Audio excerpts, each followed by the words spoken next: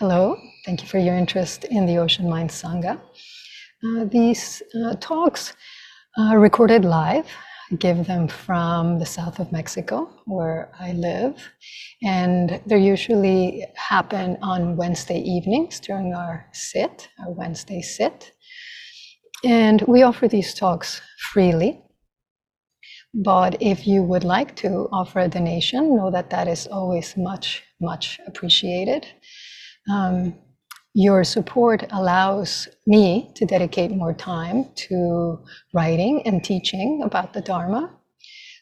It supports the operations of the Ocean Mind Sangha, and it allows us to offer scholarships, especially for classes, for people who might need them. If you would like to offer a donation, you can visit my website at vanessasuisegoddard.org. Thank you again for your practice and your support. May we purify an ocean of worlds. May we free an ocean of beings. May we see an ocean of Dharma. May we realize an ocean of wisdom. May we purify an ocean of activities. May we fulfill an ocean of aspirations. May we make offerings to an ocean of Buddhas. May we practice without discouragement for an ocean of eons. Good evening, everyone. It's really good to see you. So we'll begin with the student entering ceremony for Nyoen, who sat Tangaryo on Saturday. And so if you could begin, Nyoen, you have your mala. So if you could hold your mala in your hands, and then if you have so first you should offer, if you have incense, you should offer incense. I'm going to offer a bead instead.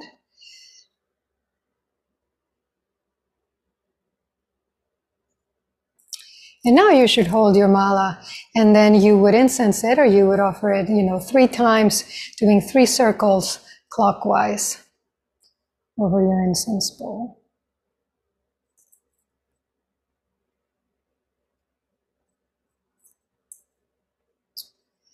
Now you can put it on, and you will do 3 bows to your seat. And we did a student entering ceremony for James recently, so I won't go through the whole explanation, but briefly you are doing 3 bows to your seat, your spiritual home. And on the 3rd bow, if you could just pause for a moment and then do the 3rd bow. On the 3rd bow, we will all bow to her. And in your mind, if you could briefly just wish Nyoen what you would like for her on her path, and on this increased commitment that she's making to it. Okay? So you can do your vows.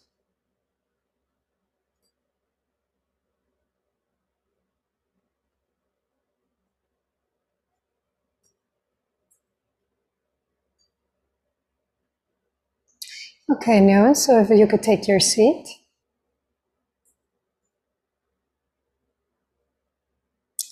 And if you could, Gasho. All right. So, Nyoen, may you be clear in the face of your own and the world's confusion. May you be kind, especially when it is difficult. May you be and stay awake when exhaustion or desire or despair tempt you to go back to sleep. May you regard all beings with love, and if you can't, with respect. And if you can't, with kindness.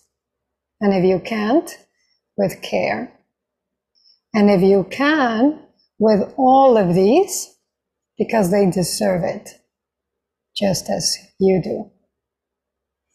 And may you let bodhicitta, your aspiration to be free, for your sake and for the sake of everyone, to be the ground of all of the work that we'll be doing together, especially the two of us. Congratulations. And I think a good thing to remember when we participate in one of these student entering ceremonies is that hopefully, ideally, at every moment we're entering as a student. In every moment that we meet our lives, as you were just sharing in your Dharma glimpse, Nyoen, that what we want is to see more. That what we want is to be a little freer, is to be a little kinder, or a lot, if we can. And that we're always coming to our lives, to every moment of our lives, with that sense of humility and wonder, of really wanting to learn. I have been working on the 4 Bodhisattva vows with this young man that I've been teaching since he was 3. He's now 14, and his mother.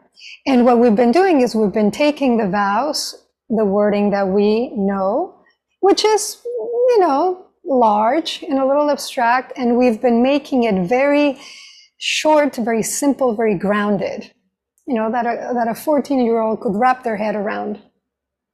And the third vow to master all dharmas, so the dharmas are boundless, I vow to master them. Together we rendered it as, I vow to learn from everything, essentially. So that can be our guiding light. I vow to learn from everything. So, congratulations again, Nyoen. It's been a long time coming, and at the same time, it's exactly the right time. So.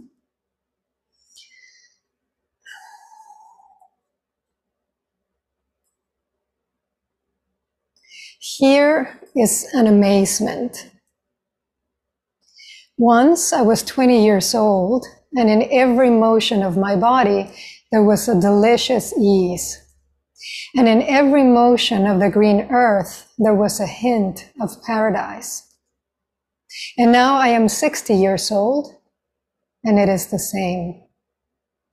Above the modest house and the palace, the same darkness.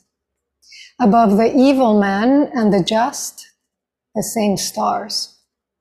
Above the child who will recover and the child who will not recover, the same energies roll forward from one tragedy to the next, and from one foolishness to the next. I bow down.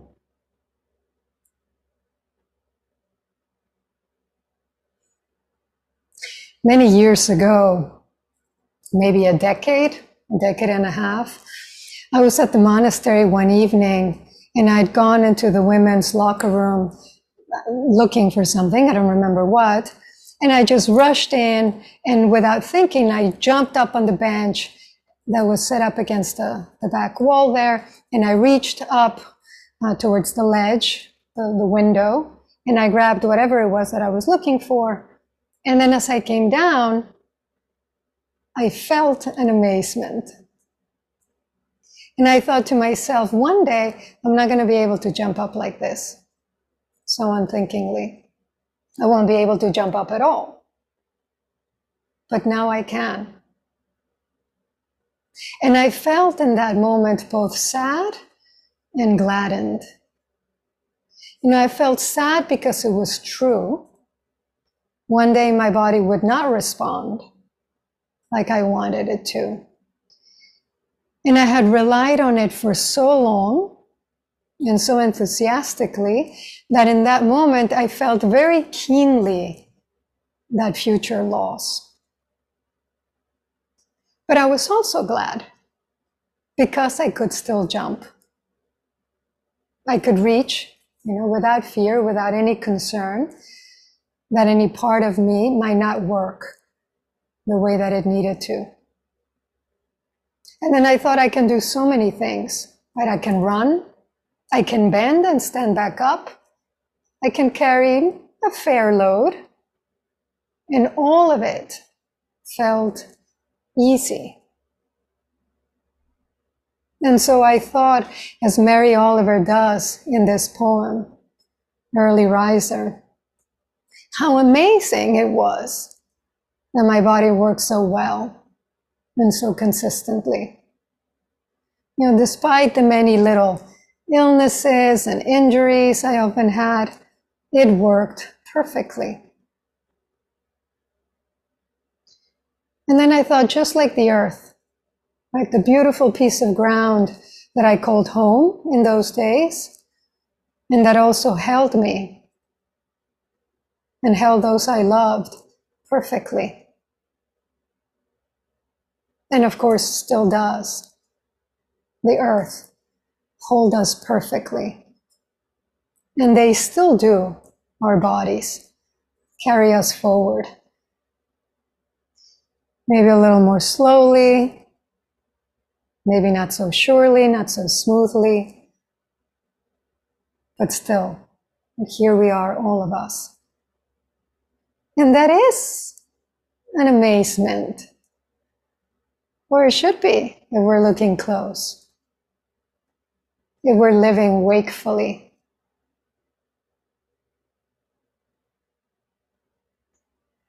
But then, what of the body in pain, we could say? Right? What of the sluggish mind that won't settle, that won't stay on any one thing for more than a couple of seconds at a time?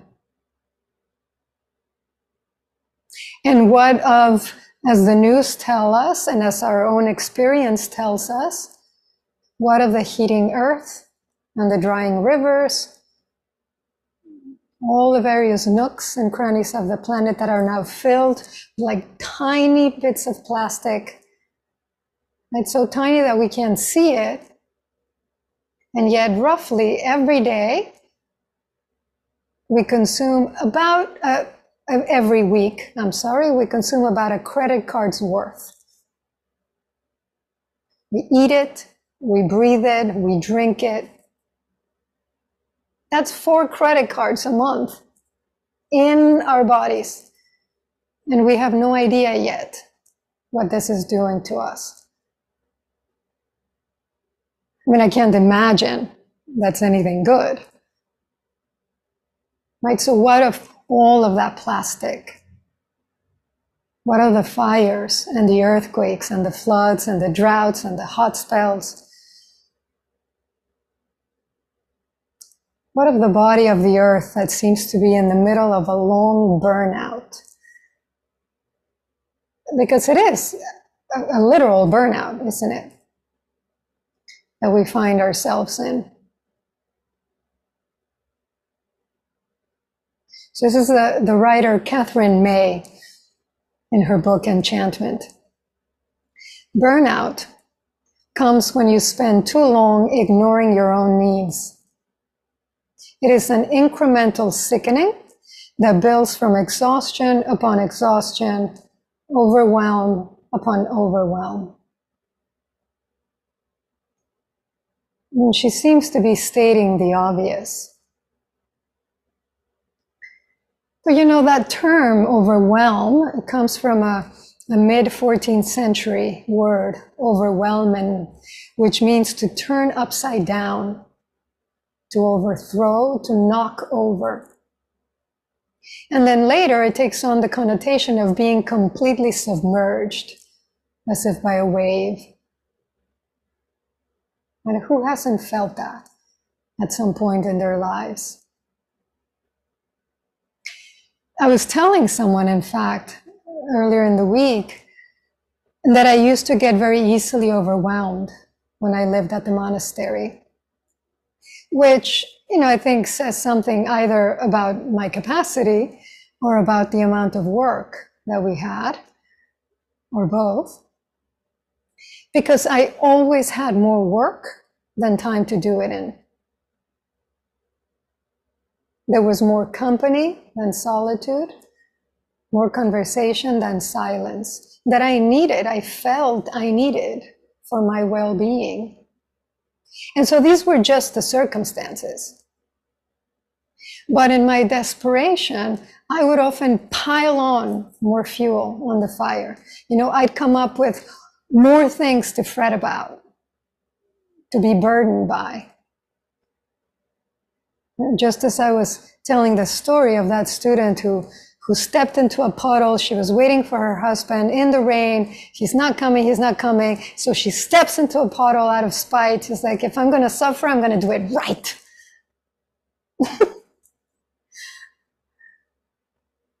And it was like that for me. If I'm going to suffer, let me just pile it on and really, let me make it count. And so my partner at the time made a drawing for me with the phrase, no pile. Inside that prohibition sign, the red circle with a diagonal across it. And she put it on my desk so that every time I started to overwhelm myself, I'd be reminded that a good deal of it I was creating and that I could stop. Just like suffering.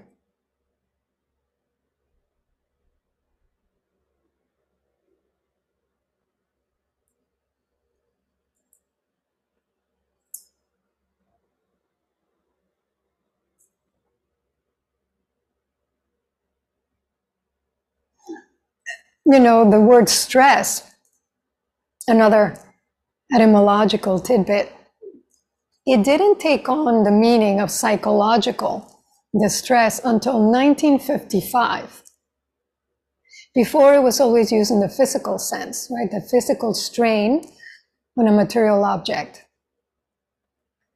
Halfway through the 20th century, the word did start to mean that psychological duress, if you will.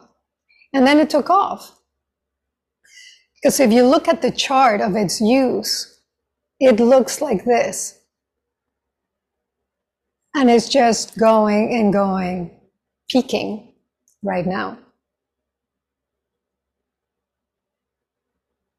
Which I think is telling, because our language, of course, reflects and creates our experience. I have always felt that is why Buddhism is so insistent, so careful with language, because it reflects and creates our experience. And so burnout comes from ever-growing stress, right? The strain that we place or that is placed on us. Exhaustion upon exhaustion, overwhelm upon overwhelm.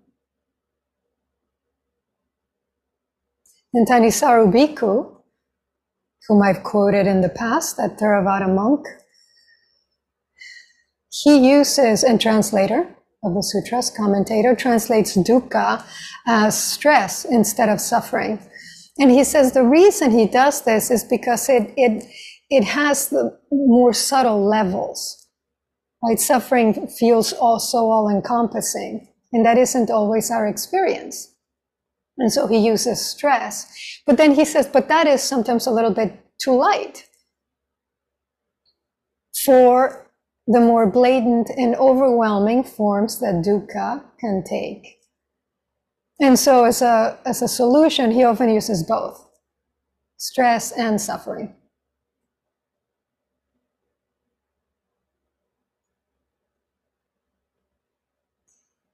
And so very briefly, let me just review the 3 types of suffering that Buddhism identifies.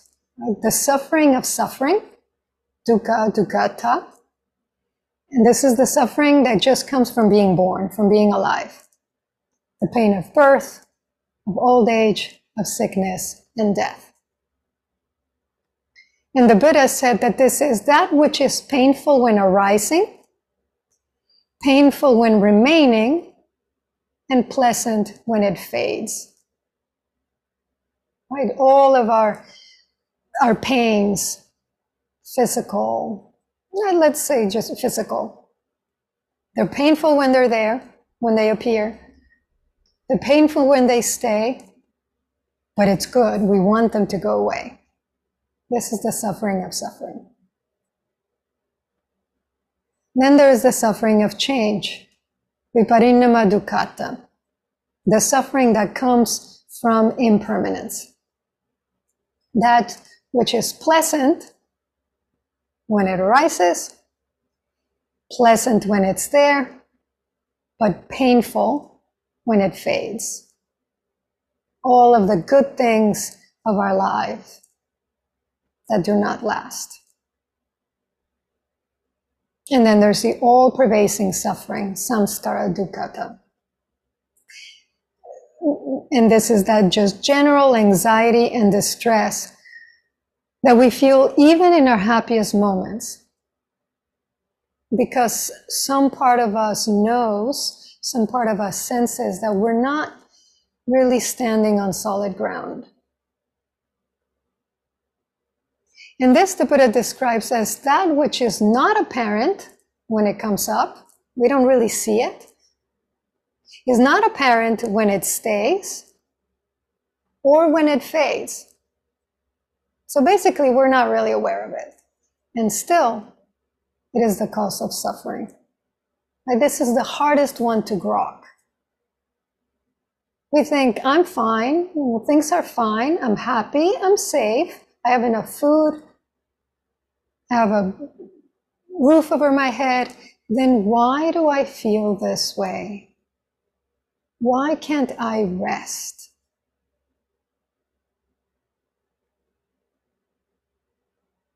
And so here we are looking for, and I hope, I sincerely hope, finding even moments of true rest, deep rest in our lives exactly as they are. I think all of us have been practicing long enough to understand, at least intellectually, that we can't wait for things to get better, that we can't wait for another time, we can't wait until we figure things out, that this is the time, and we are the ones. And that in fact we can experience that rest.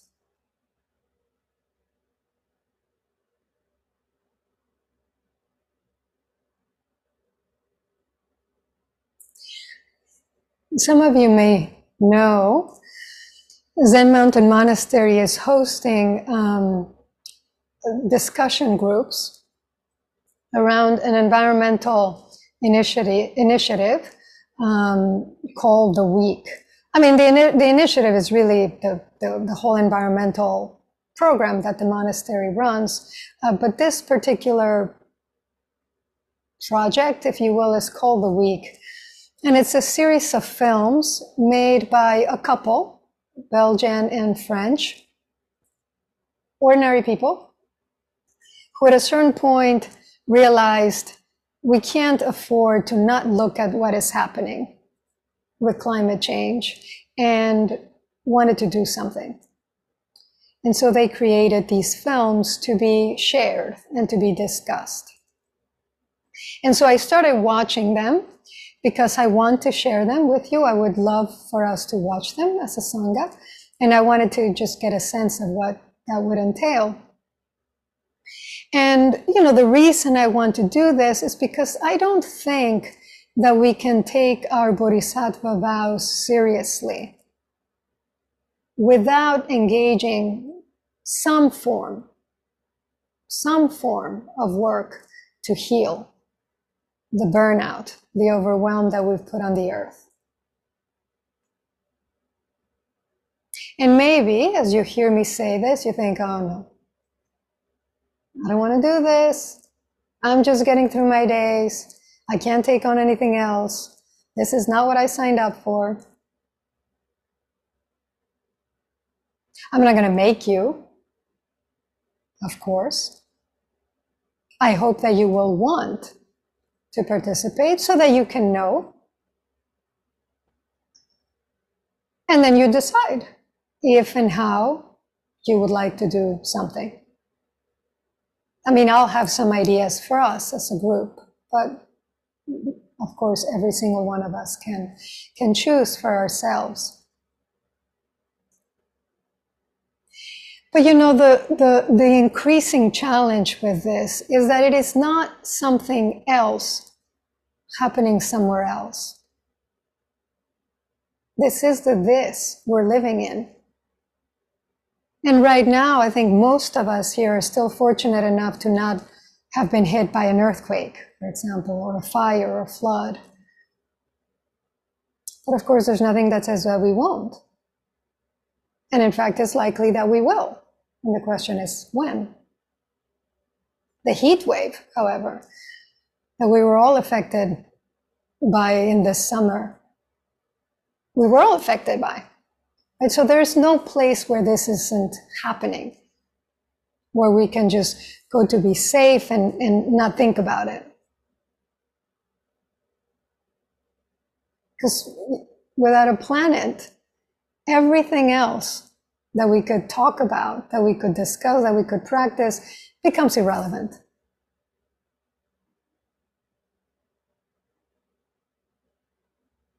And also because we know from our practice that what happens inside happens outside. You know, our teachings say as much, but if we slow down and look close, we'll see as much. And although the challenge is large, we are capable of meeting it largely. Every single one of us. And largely, for you, for you, for you, for me, will look different. And that's okay, because we need every little bit of it. So my hope is that every one of us in our own sphere of goodness, in our Buddha field, will look, will ask, what can I do? And I think it's really, really important that as we do so, we keep our sense of amazement. But that we don't get lost kind of in the dross of our everyday. That we not let our overwhelm tell us, I can't do this. I can't do what needs to be done.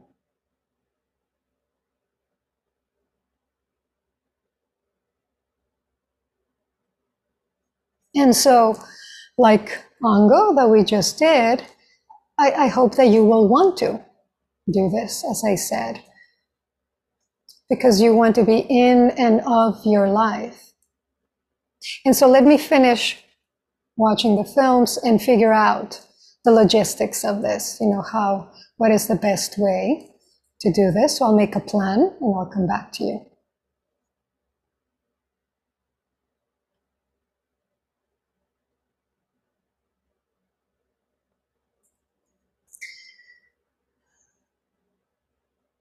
Mircea Eliade was a philosopher and a religious historian. And he called a hierophany the embodiment of the sacred in the ordinary. So when we have a moment with a tree, when we have a moment just watching the sunlight sparkling on the water, when we have a moment with a wafer made of flour and water, but experienced, at least by some, as the body of Christ, that is a hierophany. And his point was that there's nothing magical about it, right? That we're not creating anything in that moment. It is that what is always there becomes revealed. It's that through our attitude of reverence, we bring to light what was always there. That's what hierophany means, to bring to light to reveal the sacred, the holy. That's why Daido Roshi would speak of liturgy as making visible the invisible. It is always there. The sacred is always there, but we just don't see it. And so through ritual, through careful attention, we uncover, we reveal the sacredness of the world that we already inhabit. And to me, this is really the best way to work with the problems that we're facing. Or maybe this is what we as spiritual practitioners can best offer, can bring to the table.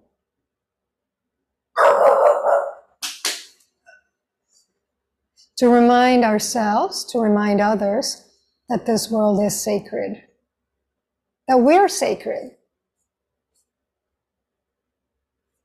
and that we therefore have a responsibility to care for it in this way.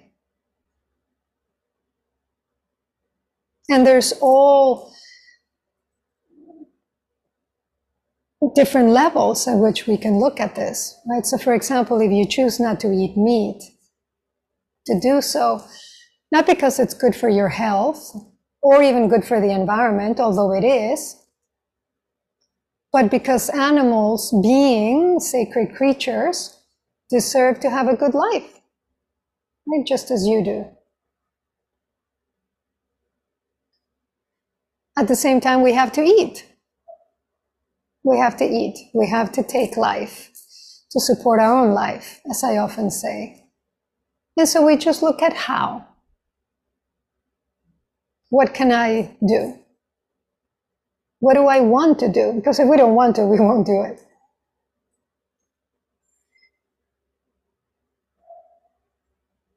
Several of you have expressed to me your genuine desire to study the precepts, right? To really bring them into your lives. Here it is. This is your chance. It can't be abstract.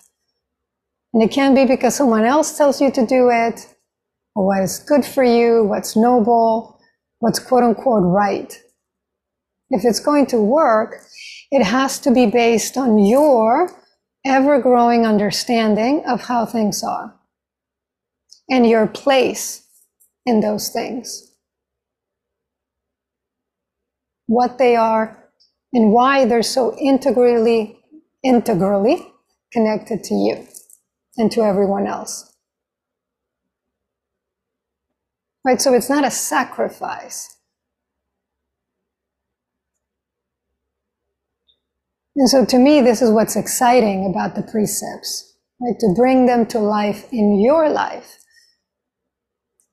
And not the Buddha and not the sutras and not any amount of study that we do will tell you how to step forward. You have to figure it out. I have to figure it out. And the even nicer thing is that you don't have to do it alone, because we have each other.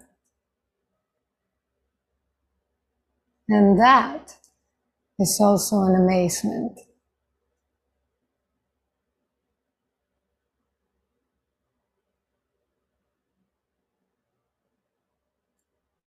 Here is an amazement. Once I was 20 years old, and in every motion of my body there was a delicious ease. And in every motion of the green earth there was a hint of paradise. And now I am 60 years old, and it is the same. Above the modest house and the palace, the same darkness. Above the evil man and the just, the same stars. Above the child who will recover and the child who will not recover, the same energies roll forward from one tragedy to the next and from one foolishness to the next. We share the same sky, the same darkness, and the same light. And it's because of that fact that this can actually work. that we can work together and turn things around. You know? Because the same energies roll forward from one tragedy to the next, but they also roll through every instance of goodness, every act of kindness, every show of wisdom. And it's not just the same stars are above the evil man and above each one of us. The same stars are inside. The same stars are inside every single thing, every single being. And when we know that and when we show that, we become a hierophany. We become the embodiment of the sacred in the everyday. We become ourselves an amazement.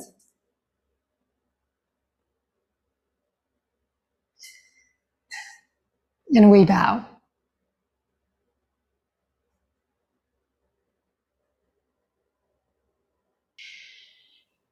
Thank you for listening. If you would like to listen to more talks, you can visit my website at vanessasuisegoddard.org. And if you would like to offer a donation, know that they're always much, much appreciated. They allow me to dedicate more time to writing about and teaching the Dharma. They support the operations of the Ocean Mind Sangha. And they also allow us to offer scholarships for people who might need them. So we always, always very much appreciate your practice and your support. Thank you.